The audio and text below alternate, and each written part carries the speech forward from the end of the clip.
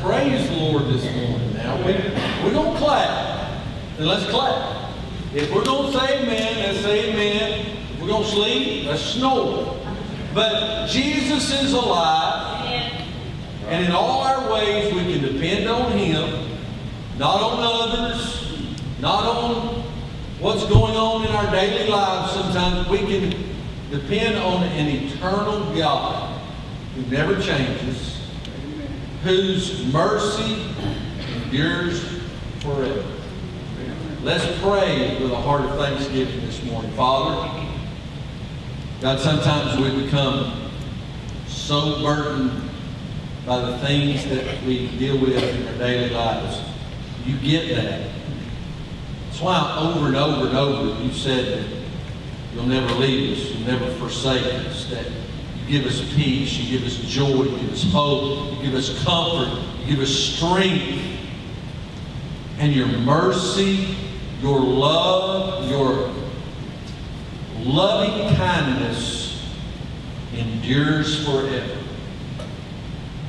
Father, I pray today that would become such a reality in our lives.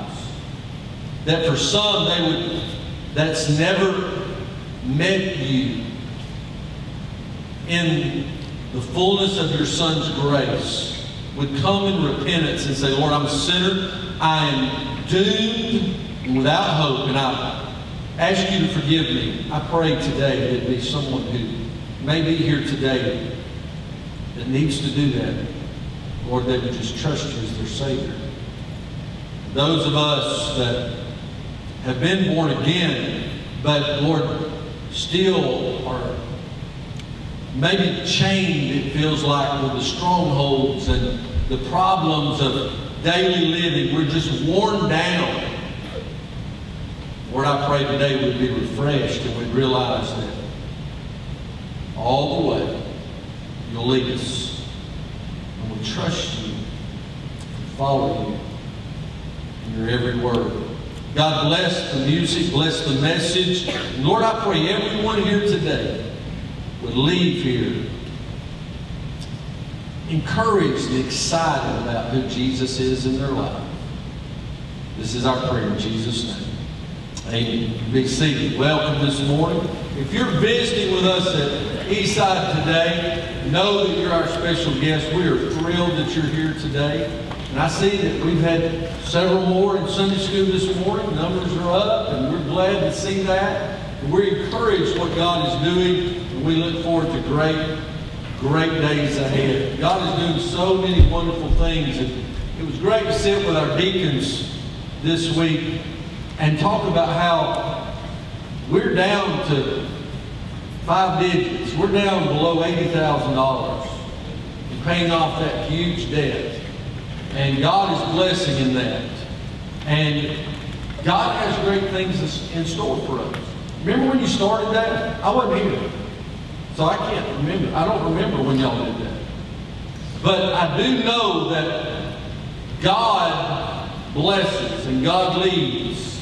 We've studied through Nehemiah and Esther and saw how God provides from all different directions, even a foreign king, to provide for His people. Listen, God wants to do great things at Eastside in your lives if we'll just trust Him. So let's just worship Him today. We've got a special time this afternoon at 4 o'clock in the beginning of our new We Ones school year. And so don't forget that. And then services tonight. We had a great time Wednesday night at our house for our student back to school bash, and I appreciate the New Beginning Sunday school class coming and participating. And youth, didn't we have a good time? Amen. We had over 50 there Wednesday night. And so it was a cool time. I went in there about 11:30, Mike, to, just get something to drink. And literally, there, it was down to water. Everything we bought and the refrigerator is gone. It was gone, but it was a great time of fellowship. We're looking forward to a great school year with all of our students. So enough of me. Y'all ready to sing?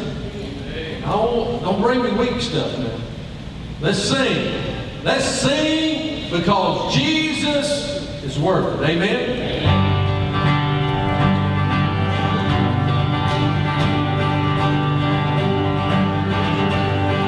Give thanks to the Lord, our mighty King. His love endures forever. For He is good, He is above all names. His love endures forever. So sing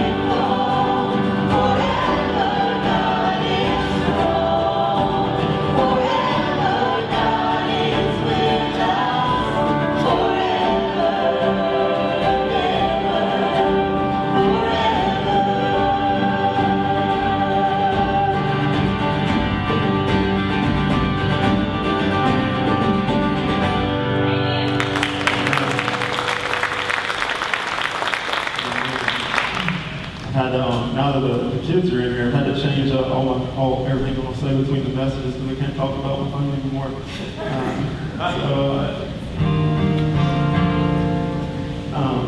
In Psalm 100 it says, "Shout for joy to the Lord, all the earth. Worship the Lord with gladness. Come before Him with joyful songs. Know that the Lord is God. It is He who made us, and we are His. We are His people, the sheep of His pasture. Enter His gates with thanksgiving, and His courts with praise. Give thanks to Him, and praise His name. For the Lord is good, and His love endures forever. His faithfulness continues through all generations." Last weekend, Leslie and I were able just to thank goodness for some good grandparents and just a schedule that worked out. Timmy, Elena, and Lauren covered the music. We were able to get away just for some time by ourselves and actually sit down and have some conversation without chasing kids and all that fun stuff. And we sat out on the beach Sunday, watched the worship service on my phone. Don't recommend doing that every Sunday. You gotta still be with the saints. It was good just to get away and just to worship as we sat there together, sing some songs or listen to some songs and hear some preaching. We came back refreshed, ready for the week and ready for the kids to start school and everything like that. But then Monday afternoon, Leslie goes to Bible study when we get home, and I'm walking through the kitchen, and I hear this noise, and I'm like, that sounded like a pecan limb in my car. And so I walked out the door, I looked out the window, and I couldn't see my car, because there was 4 pecan limbs that all fall at the same time on my car. So of course, first thought is, how much is that going to cost? And then Tuesday, I think it was, I get this text from Leslie that says, it costs that much to get an x-ray. I had some back trouble, had x-ray, bill finally came. Wasn't what we were expecting. And he started school, bringing its own expenses. So we're like, what is the world is going on with all this? But through it, God is still good. God does like to hit you in the pocketbook every now and then to get your attention, or he likes your kid to start school to get your attention and make you lean in and draw near. But no matter what's going on, God is good, and even in those times, we're supposed to shout to joy for the Lord. Shout for joy to the Lord, all the earth. We're supposed to worship him in gladness. Come before him with joyful songs, because he is good, and his love and his mercies, they endure forever. And his faithfulness, he was faithful in the beginning, and he's going to be faithful in our days going forth. So I just encourage you to rest in that, to remember that as we sing. I don't know if it was the fact that we've been saying for his mercies endure forever the past few weeks that I didn't get into that last song, because that's usually a go-to song. I'm like, they're going to sing this one. But God is good, and he's good forever. So let's worship him today.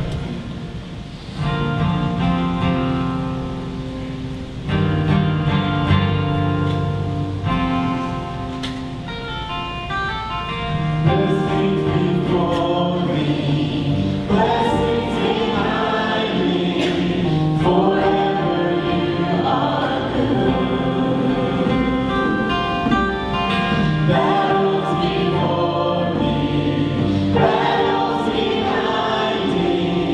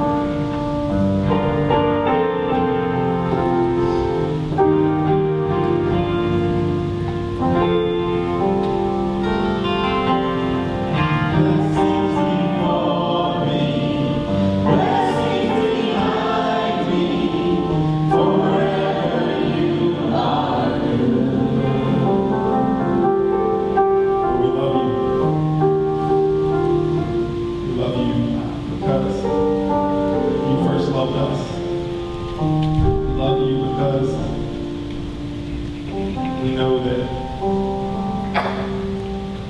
you sent your Son, your Holy Son, as a sacrifice for my sin. And while I was yet a sinner, Jesus Christ died on the cross for me. Because of his love, he took my punishment. And now we as believers have the hope and the promise of eternal life in heaven with you.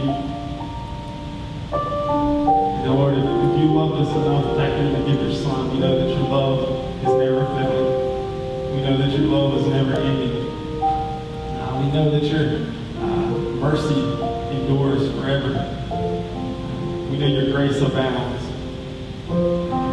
And because of that, out of that, I pray that we would have an overflow of worship. We would have an overflow of praise. We would have an overflow of just desire to honor and to please you. As we take up our offerings, as we continue to worship through song, as we break open your holy word, today I pray our heart would be that of worship, that to lift you high in our own life and in our community around us. Let you be great, because no matter what's going on in our life, whether it's trivial or whether it is big, we know that you care. And we know that your love does endure forever. That you are good forever. And in that, in your name, we pray. Amen.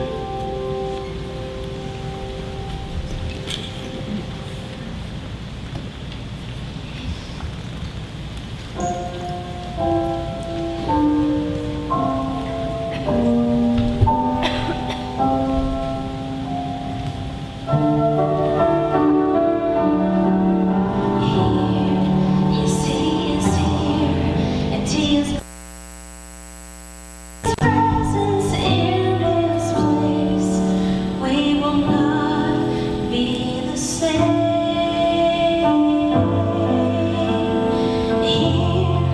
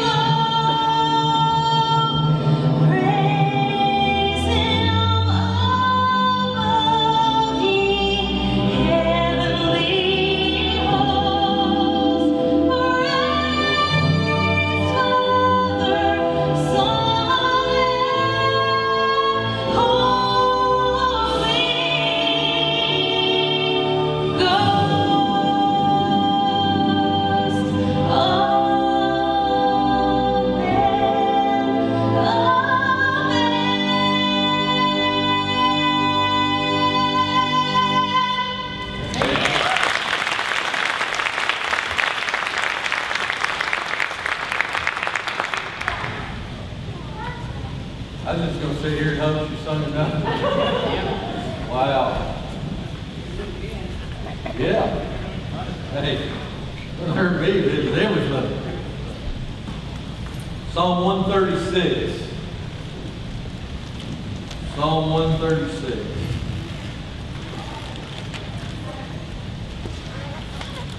And as the lights come up, so shall we. Let's stand.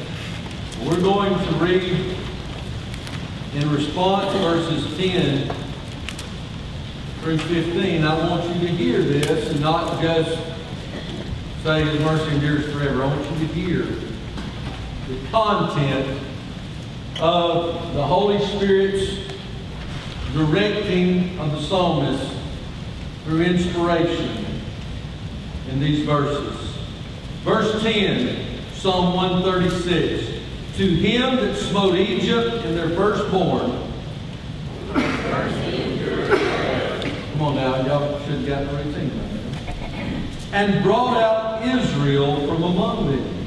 For his mercy endures forever. With a strong hand and with an outstretched arm. For his mercy endures forever. To him which divided the Red Sea into parts. For his mercy endures forever. And made Israel to pass through the midst of it. For his mercy endures forever. But overthrew Pharaoh and his host in the Red Sea. For his mercy endures forever. Amen. You may be seated.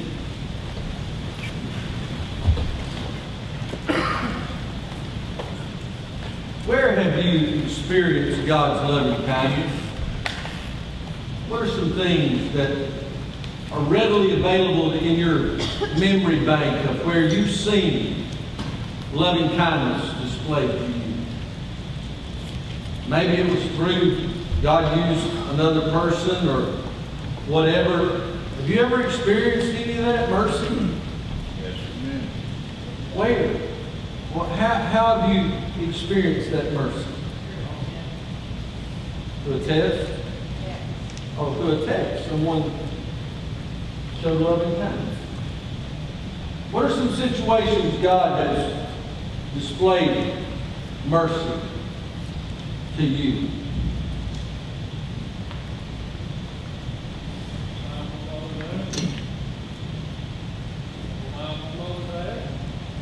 There you go. In the world we live in today, that's pretty big. Be delivered. God had you say that. You'll see this in a minute. What else? Anybody been saved by the blood of Jesus Christ? Yes. Every one of you should have shouted at the moment I asked that. But shame and disgrace in our own lives is, well, don't even dwell on that like we should. If you are going to heaven, God showed you loving kindness. Because you don't deserve it. I sure do not deserve it. As we quoted the greatest statement last Sunday night, I'm the chief. I know Paul thought he was, but I'm the chief sinner.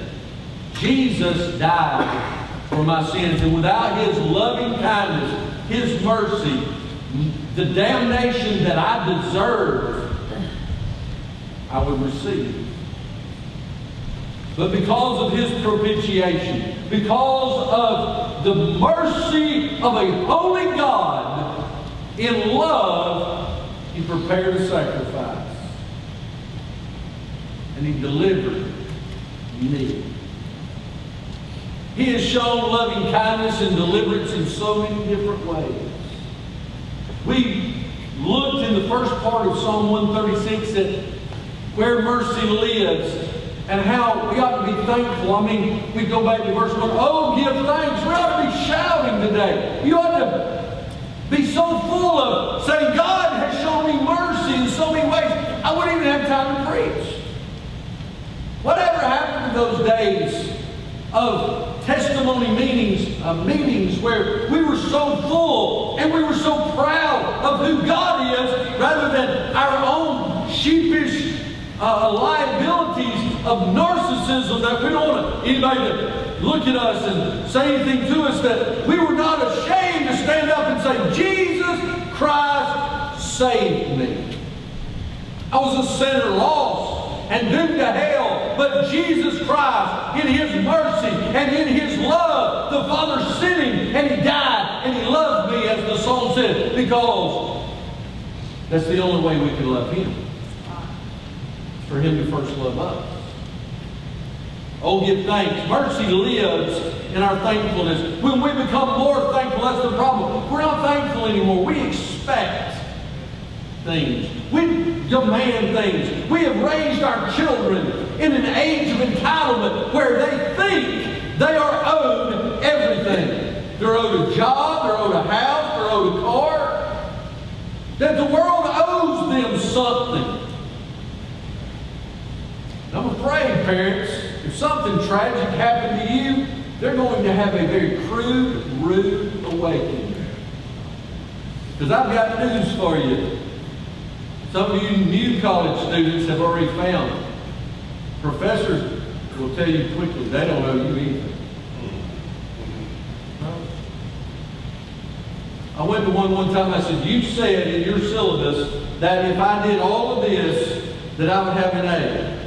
He said, well, that's true if it would have been done in this manner. I said, well, I feel like he said, well, it doesn't matter what you feel.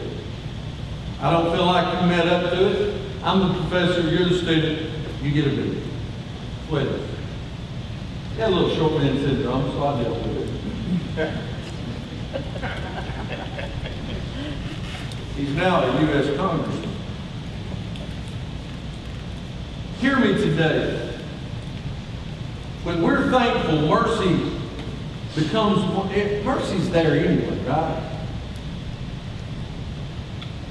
But when we are thankful, we see it. And the world sees it in us. But then we looked last week at mercy living in our faith and how we must believe and we must see that God is bigger than our little view, and God is the creator. God has an order. God has planned. He's a big God, isn't he? He's a big God, isn't he? Yes. But today I want you to see the personal nature of this song and where mercy lives. Mercy lives in deliverance. Being delivered. The word deliverance and salvation are interchangeable throughout Scripture, both in the Hebrew, Chaldean, and in the Greek. Wherever the language of deliverance is, it is a salvation. Or where salvation is, it's a form of deliverance. When Moses stood at this juncture, when he stood at the brink of the Red Sea, an ocean in front and an army in back, and trapped between them are God's people. The words that God issued forth for Moses to pronounce upon the people was, be still and see the salvation, the deliverance of the Lord. Look at me. Stand still and see what God can do. Don't look at me. I know I'm a failure. And I'm not trying to be overly self-deprecating. But I know I'm not the greatest speaker of them all. Listen, I know. Because there is no one that has more trouble listening to me than me. I can't listen to it on the tape. Why y'all call me? Between you and God. But I do know that I'm telling you the truth today. When we will be still and stand in awe and see how big God is, we can see God has really delivered us from a lot. I mean, from a lot. If you ever traveled the world, you can see God has delivered us from a lot. If you've ever trusted Jesus Christ as your Savior, you know, though you've not seen the eternal ramifications face to face, you know biblically and through faith, God has delivered you from great things. I want you to see how that mercy lives. God's love, His loving kindness lives in His deliverance. Verse 10. And it's kind of paradox. It's almost oxymoronic to say God's deliverance and then read, to him that smote Egypt in their firstborn. Now, if you're a tree-hugging, left-wing, climate-changing, card-carrying member of PETA, you're probably not going to really grasp this whole rationale. For us to say God is full of mercy and then read a scripture that says God smote Egypt in their firstborn. It's hard to rationalize that, isn't it? It's hard to get that, right? Y'all ever read the story of Exodus, Leviticus, Numbers, Deuteronomy? Have you ever read that story? We teach our kids this. We teach where Moses is on the backside of the desert. You know, why did he have to go there? Because he was disobedient. He killed somebody he shouldn't have in his anger. He had to run and hide. He was a wanted man. And he thought he went where nobody would find him, and then God showed up.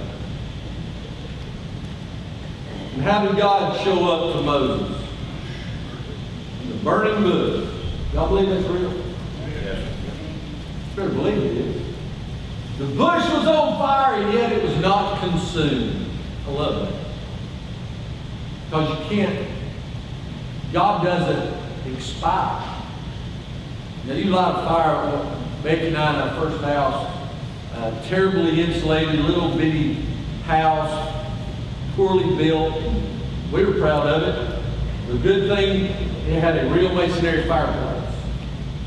I taught her how to build a fire very early in our marriage. And I'd go split firewood and all that stuff because we just couldn't afford to pay that heat pump price. And the first winter, when we were married in September of '89, and if any of you remember, and I don't know how bad it was down here, but in January of 1990, it stayed in the single digits for a week in Metro Atlanta.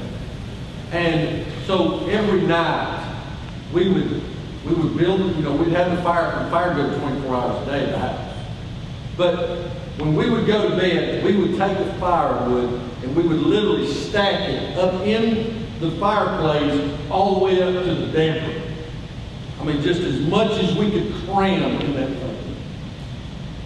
But when we would get up in the morning, it would just be a pile of hot embers.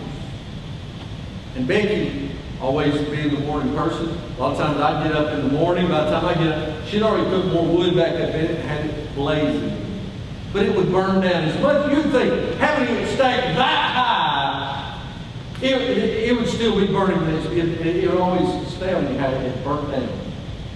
See, God, in His infinite godness, never burns down. He's never weaker. He's not 1 second in eternity weaker than He was when He spoke the worlds into existence. He's still the same God. So He speaks to Moses. He says, go, tell him to do this. And so what does Moses do? He goes back, right? And he walks into the place that the wanted poster's hanging there. Can you imagine? You know, be on the lookout. This dude looks like this. He's aged. You know, they've got the sketch artist. They put a little more gray maybe in his beard. And they said, you know, it's been a few years, but this is what he looks like. Moses, a.k.a., you know, son of Pharaoh's daughter. Be on the lookout. Murdered an Egyptian. He busts right up in their post office, you know. He says, hey, I'm Moses. I ain't worried about you looking for me, but I got a word. What did he say? God said, let my people go. How many times did He say that? Technically, how many times did He say that?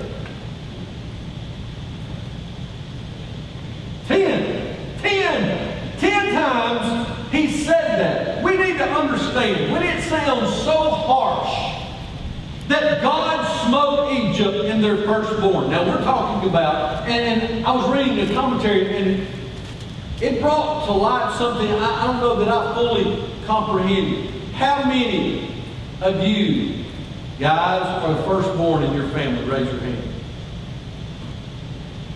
Firstborn. Jimmy Tucker. Yep. Me, Ben. All right.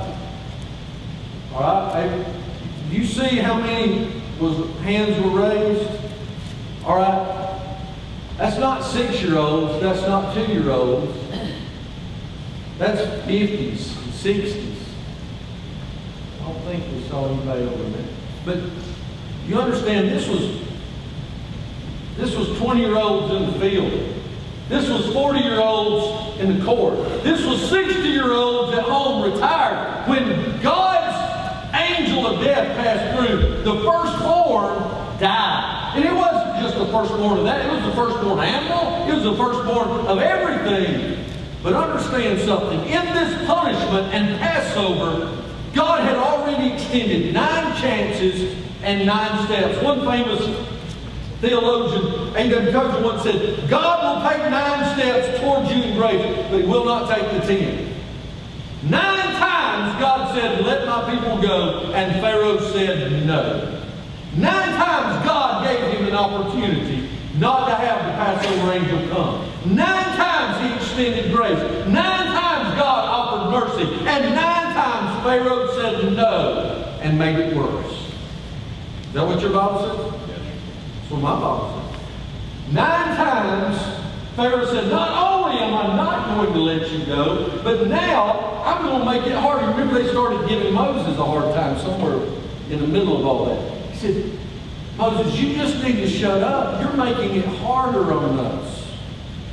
The more you tell him to let us go, the less straw he gives us to make brick, and the more brick we have to make. You are killing us. Your whole political platform is breaking our backs. Stop it. Moses said, it's not my platform. It's what God said. I'm going to keep on. But God had extended it. He extended it.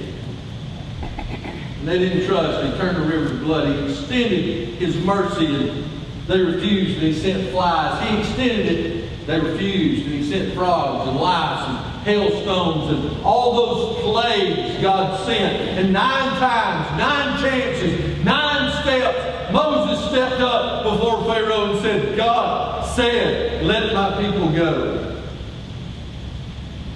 He stiffened his neck, he hardened his heart and said no. How many times have you told God no? And wonder why there's no mercy in your life? I've got news for you. God doesn't owe you anything. People say, how can a loving God do this? I got news for you. God is just as much a holy God as He is a loving God.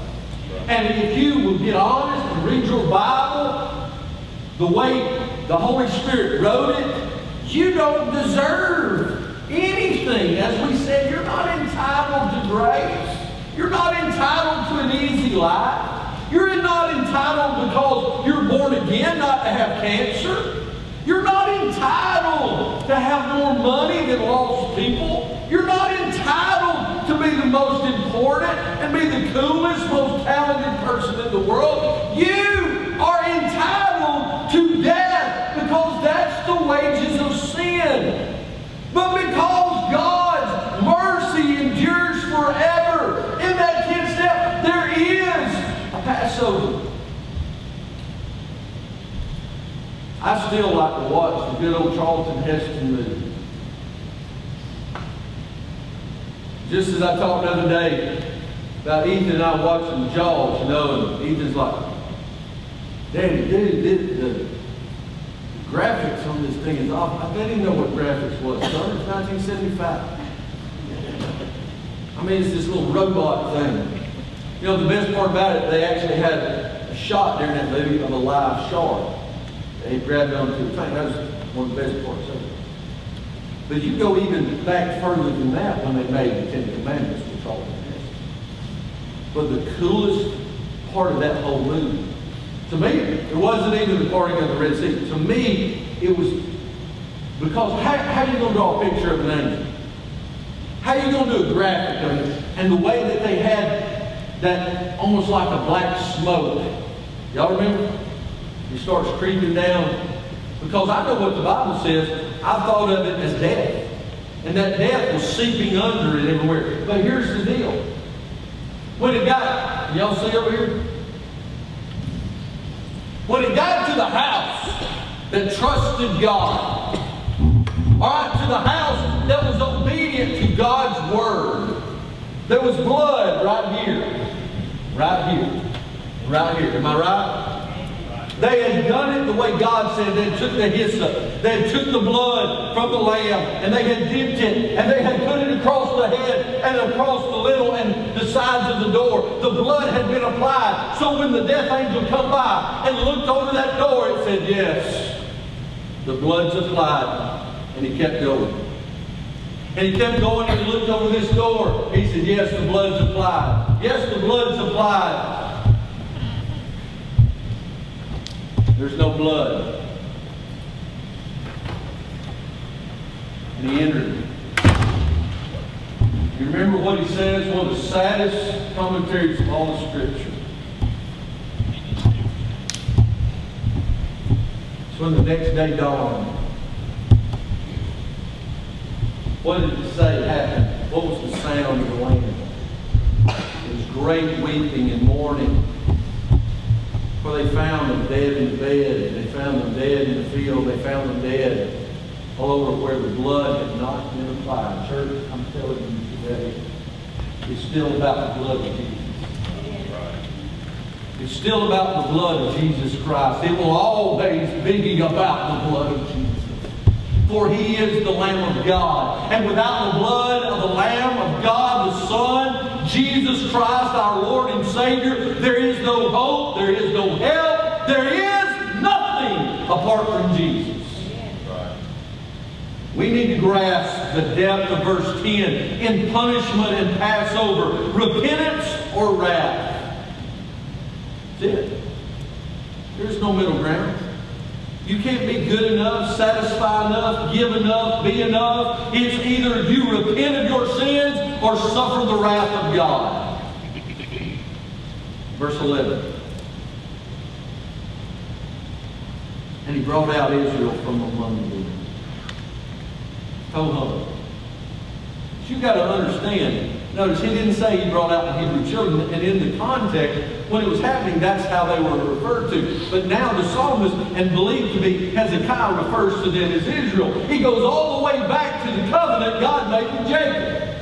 And he goes even back further than that to Genesis 12, to the Abrahamic covenant. He goes back to the very origination of God's chosen people and says, God, when He chooses and when God directs, God finishes. And I've got news for you. I got hope. Listen to me today. Whatever you do, listen to me today. God has a plan for your life. Trust Him. He will not let you down.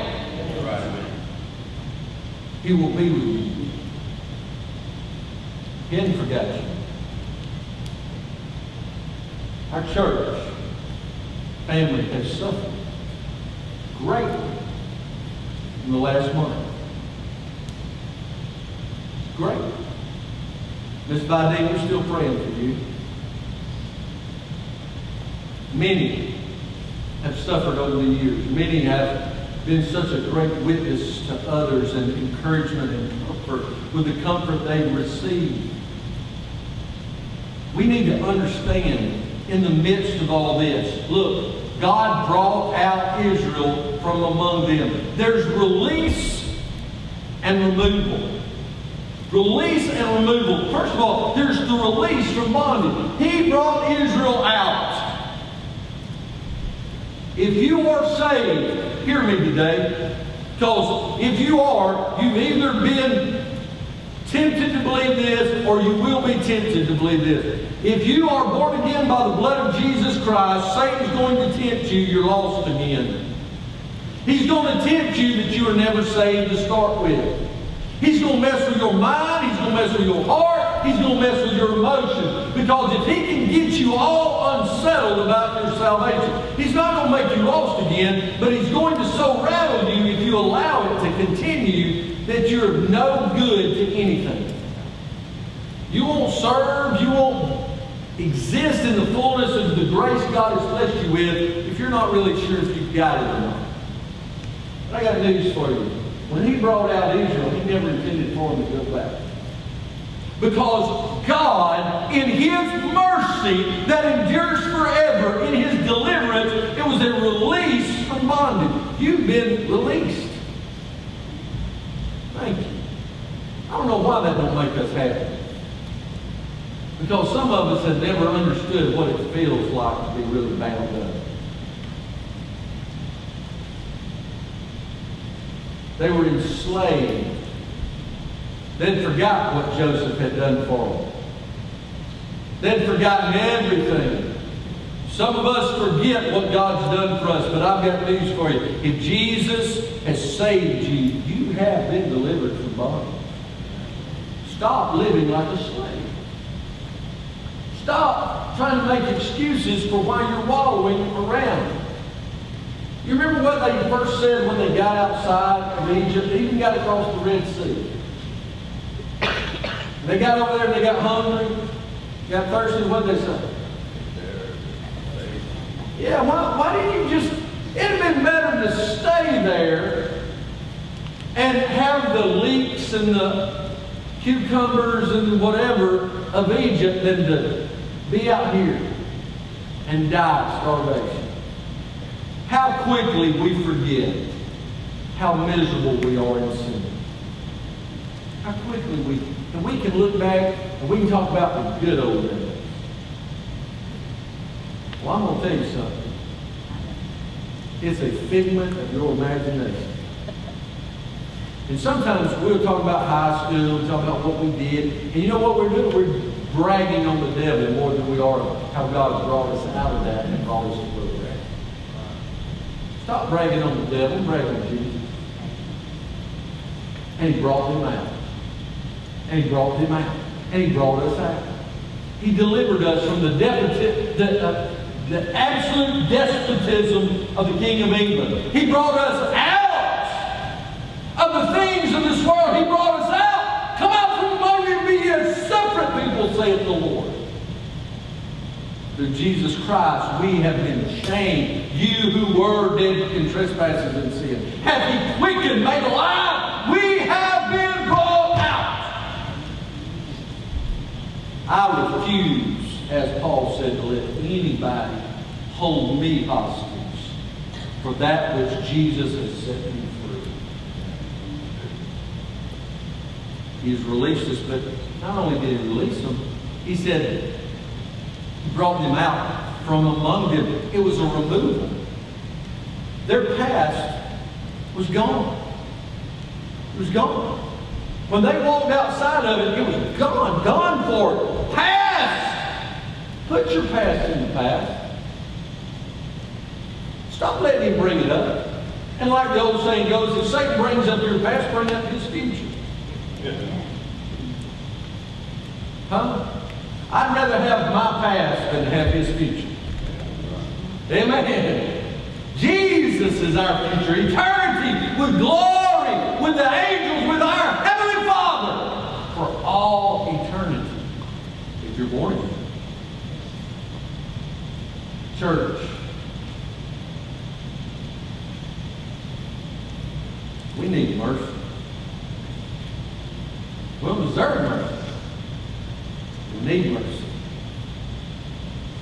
God loves us enough that mercy endures forever in removing our past as far as the east is from the west if it's under the blood of Jesus Christ. Notice in verse 12.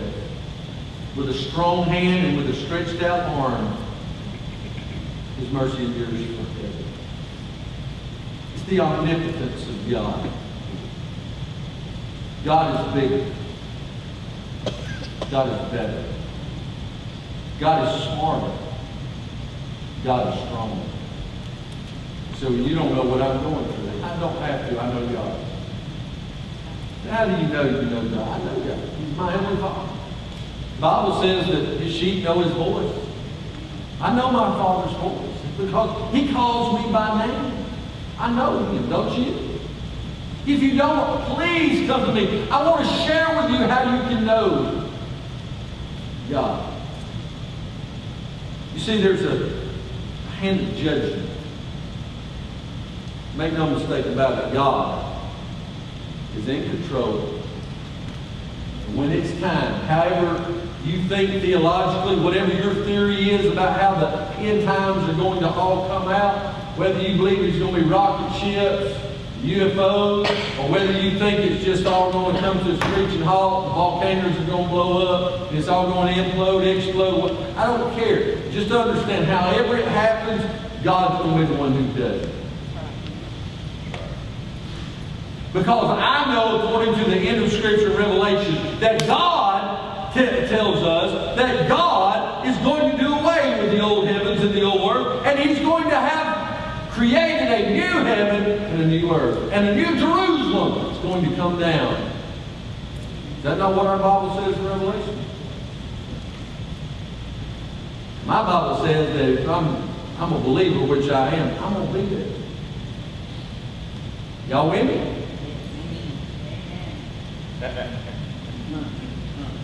That's better than an overtime picture on a football field. That's better than a winning three-pointer with no time remaining. Look, that's better than a walk-off. That's better than that's better than a hole-in-one. I ain't even had one of them. Think what? The greatest victory of them all was found in not having to do anything. God had done it all. God delivers us. You see, His hand is a hand of judgment, but it's also a hand of protection. John 10 said that we've been placed into the Father's hand, and no one can pluck us out. But don't sweat the small stuff. People get under your skin. Look, don't rant on Facebook about it. Give it to Jesus. Good grief. They don't care anyway. He does. And the one you're aiming at, probably, you ain't even probably friends with on Facebook anyway. So who's going to read it? Somebody feels sorry for you and says, what's the matter with you? Because you want somebody to feel for you and you want them there. Look, stop all that. Just tell it to Jesus alone. Huh? Yeah, I know it's going to do. I don't do it on Facebook. I do it with my FaceTime. I whine and complain, God, I kick you. Gripe, whine, complain, God, why you do this, why you know. God's like, dude, man, you're 50, stop whining. You know, I understood more, you know, and I cut you some slack when you was, 12, when you were 22. When you're 36, you're 50. You should have been growing even more in sanctification. Get off the bottle, eat the meat, stop your whining, trust me. Amen? Amen. Can God change abortion? Trust me. Can God change the same to do marriage? Trust me. Can God change the government? Oh, if this one gets elected, look, I'm going to tell you something. Oh, one thing I know is God is in control. No matter who the king is, no matter who the president is, no matter what happens, the future is His, not ours, not theirs. God is in control. Stop sweating it. Trust Him. Be obedient. Be faithful. Tell the world Jesus saved. God will change it. It's an arm of protection. He said, is there anyone that can shorten the arm of God? Where's my professional wrestling fans? Oh, they're in small children's church. Those of you who are embarrassed to brag on it and say you like it too, y'all watched this bout. Don't act like you did on Saturday night, watch Gordon Solie introduce you. Don't tell me you had never watched, The Rock and Triple X. And some of you even like Stone Cold Steve Austin. Redneck, beer guzzling, the lost need Jesus. I like the good old cloth. All of it. Good stuff. Listen, one of my favorites of all time, and one of them's dead now. Most of them's dead. Was the Road Warriors. Y'all remember the Road Warriors? If y'all didn't watch this, y'all live in sad, sheltered life. Oh, please. Y'all were watching Julia Childs. I was watching the Road Warriors. And one of their favorite, and then Nikita Koloff. Remember Nikita Koloff? Supposed to have been this Russian dude. He's this big monster. And they all had their own specific, action that they did, their hold or whatever. You know what Nikita's was? The Russian sickle. He'd run across and he'd catch it. Bam! We call it clothesline. Clothesline.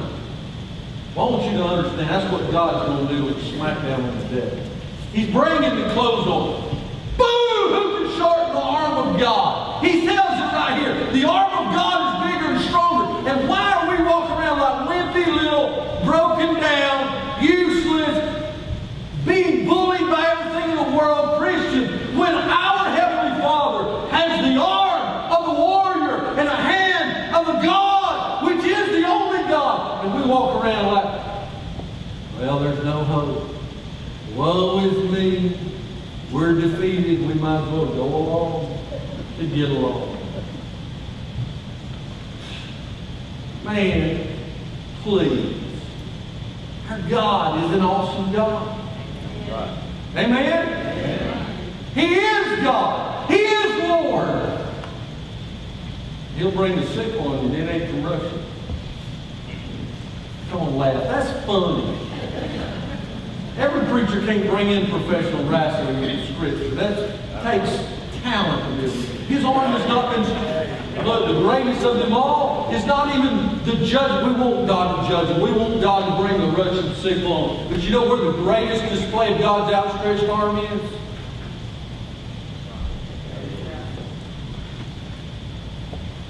In surrendered submission to the will of the Father, when they drove nails in his hands.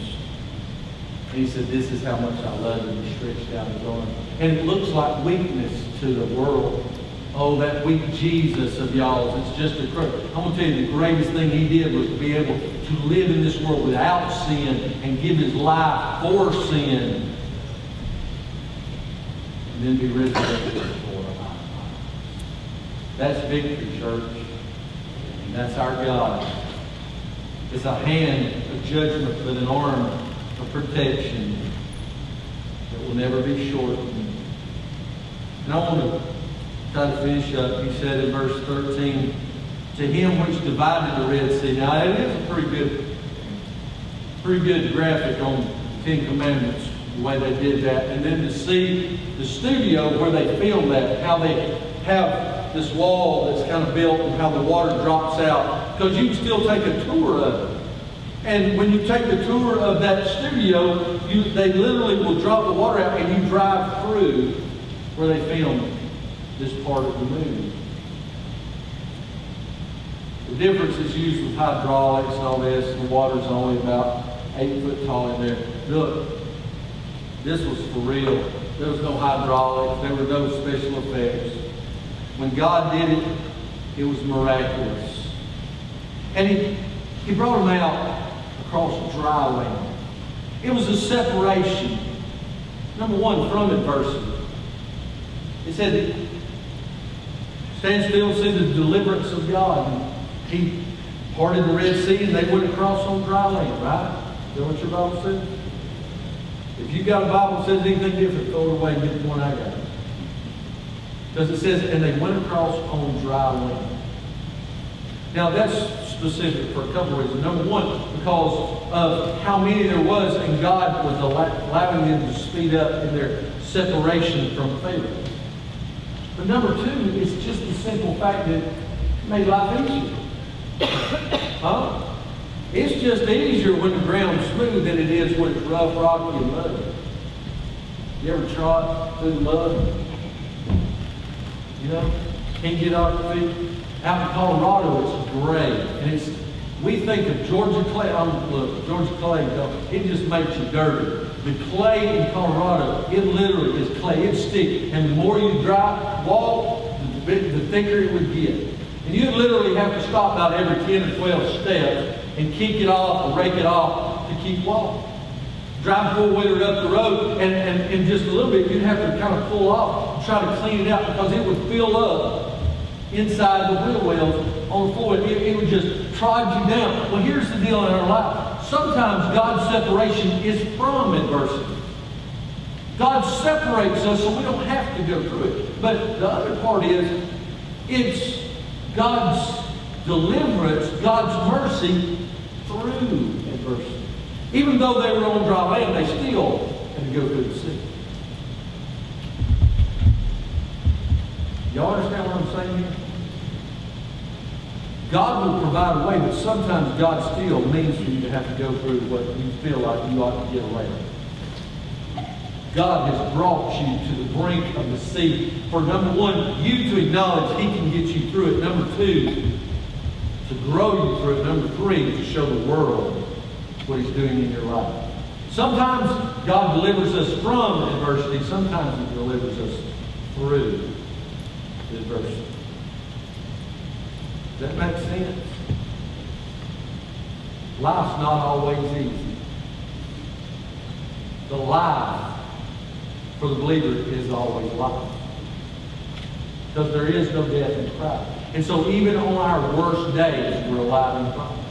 Even on our worst days, God is being merciful to us through the adversity of our lives. He said He made Israel to pass through the midst of it. Sometimes God, look, you can try all you want. God's going to draw you through the test. God's going to allow you to go through it. Trust Him. In verse 15, He said that overthrew Pharaoh. Yeah, they went through it, but, there's the conjunction, but overthrew Pharaoh and his host in the Red Sea. We need to understand in God's deliverance, it's a continuing deliverance. Every day. Every day, God is continuing to deliver us. Every day, God is with us. Every morning, the Bible says His mercies are mercy endures forever. Every day. If you're living in a really hard time right now, you're really praying. I mean, you're praying hard, God, I need your mercy right now. You're going to bed praying, God, I dread getting up in the morning. And you wake up and you say, God, I need your mercy. Is He there? Apparently, you're here. God's mercy is new. God's mercy is fresh. God is helping. God is leading. And it's a continuing mercy. It's a continuing love. It's a continuing deliverance. And I want you to understand something. Israel's had some hard days since this, but they never went back in bondage to Egypt. You know why? It was complete. Church, hear me today. God's grace is complete. It's complete in eternity. And it can be complete in your life. There's a continuing deliverance, but then there's a complete deliverance. One day soon, our name will be called. The trump shall blow. One day, it's all going to be over with. There's going to be no more tests, no more studying, no more work, no more play, no more vacations, no more ball games, no more favorite TV shows, no more pain, no more suffering, no more trials, no more tribulation. the complete deliverance will have taken place. 40 long, perfecting years they were in the wilderness. But you know what? God was preparing them for the day that they would walk across again on dry land and enter into the promised land. God has a plan for your life. God has a purpose. God has a place. You've got to trust Him today. You've got to believe that this Scripture is real. God's mercy endures forever. They're going to come to the instruments, and God is coming to your heart and has through this message. You're struggling. You're looking for answers. You're looking for hope. You're looking for help. And you're tired of beating your head against the wall. You are tired of hurting. You're tired of feeling just empty. You need to come today and say, God, I need that mercy. Not because the preacher said it, but because you said it, God. If you can bring Israel out of Egypt, if you can deliver them from bondage, if you can bring them across the Red Sea and keep them and feed them through the wilderness, you can do whatever you want in my life, Lord. I need that in my marriage. I need that in my home. I need it on the job. I need it in school. I need it in church. I need it, God. I need your mercy. Stand and come, right?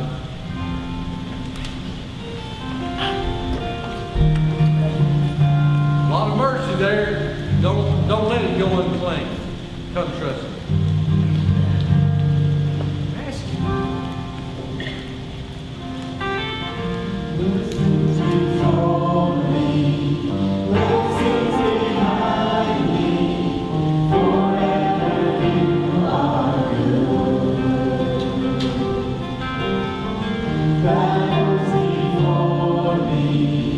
Battles behind me, I'll look to you.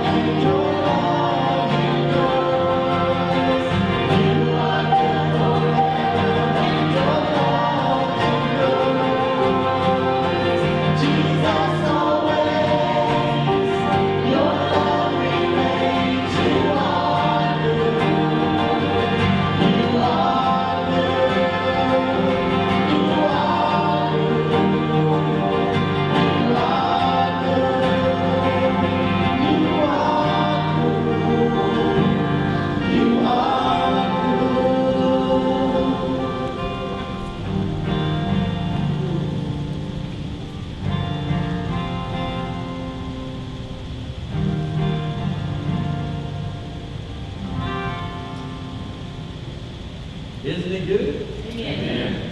Amen. May God bless you as you go today. Don't forget the announcements. Look in the bulletin as well. Communicator. And then not only services tonight, Wednesday night, we're looking forward to a great week in the Lord.